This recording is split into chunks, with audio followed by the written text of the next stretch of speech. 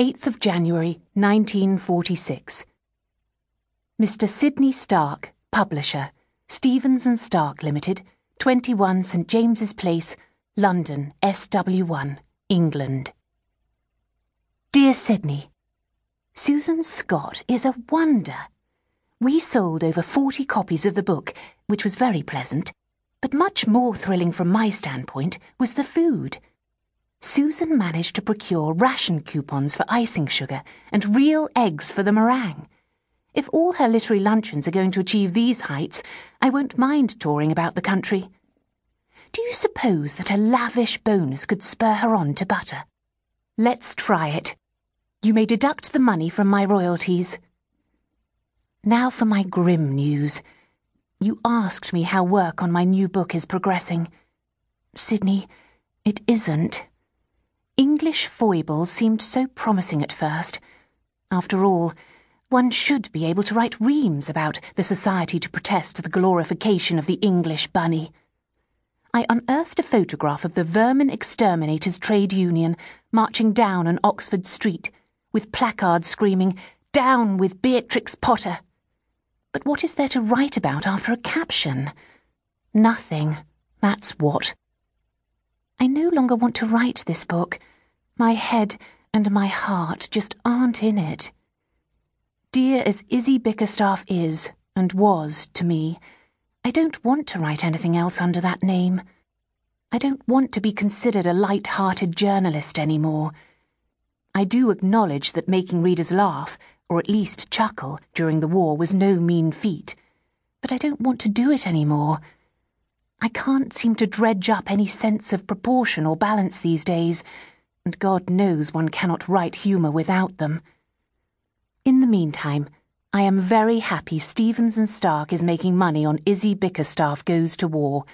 It relieves my conscience over the debacle of my Anne Bronte biography.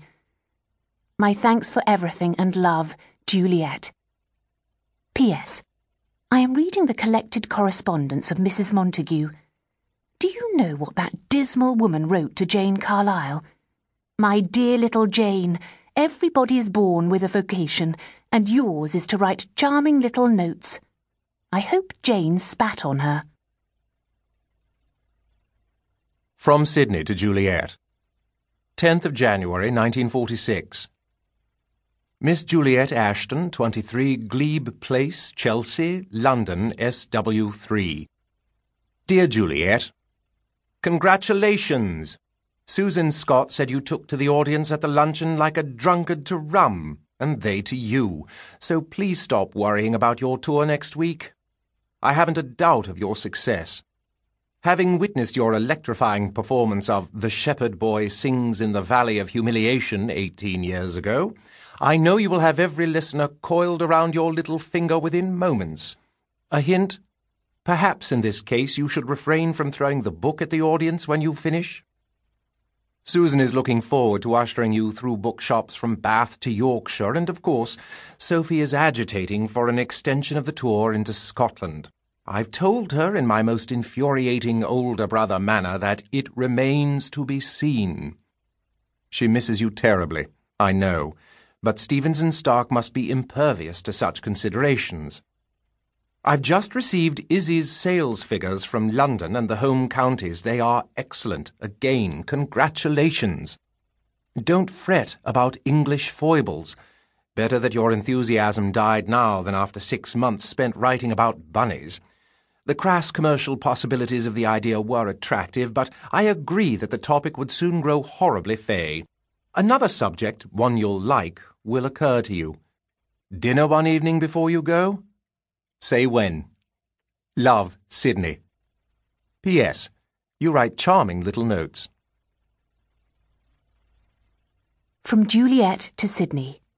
11th of January, 1946. Dear Sydney, yes, lovely. Can it be somewhere on the river? I want oysters and champagne and roast beef, if obtainable. If not, a chicken will do.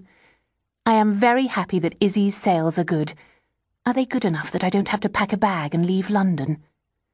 Since you and S&S have turned me into a moderately successful author, dinner must be my treat. Love, Juliet. P.S.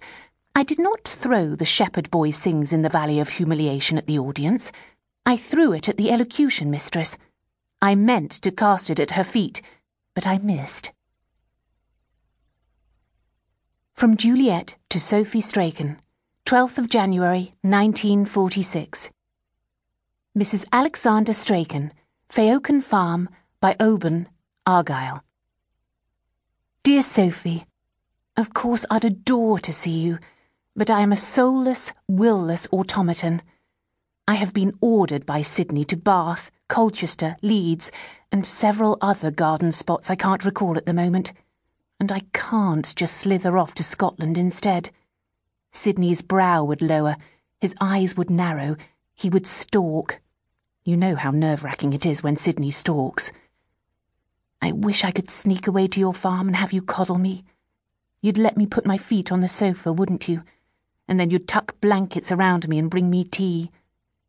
Would Alexander mind a permanent resident on his sofa? You've told me he is a patient man, but perhaps he would find it annoying. Why am I so melancholy? I should be delighted at the prospect of reading Izzy to an entranced audience. You know how I love talking about books, and you know how I adore receiving compliments. I should be thrilled. But the truth is that I'm gloomy, gloomier than I ever was during the war. Everything is so broken, Sophie. The roads, the buildings, the people, especially the people.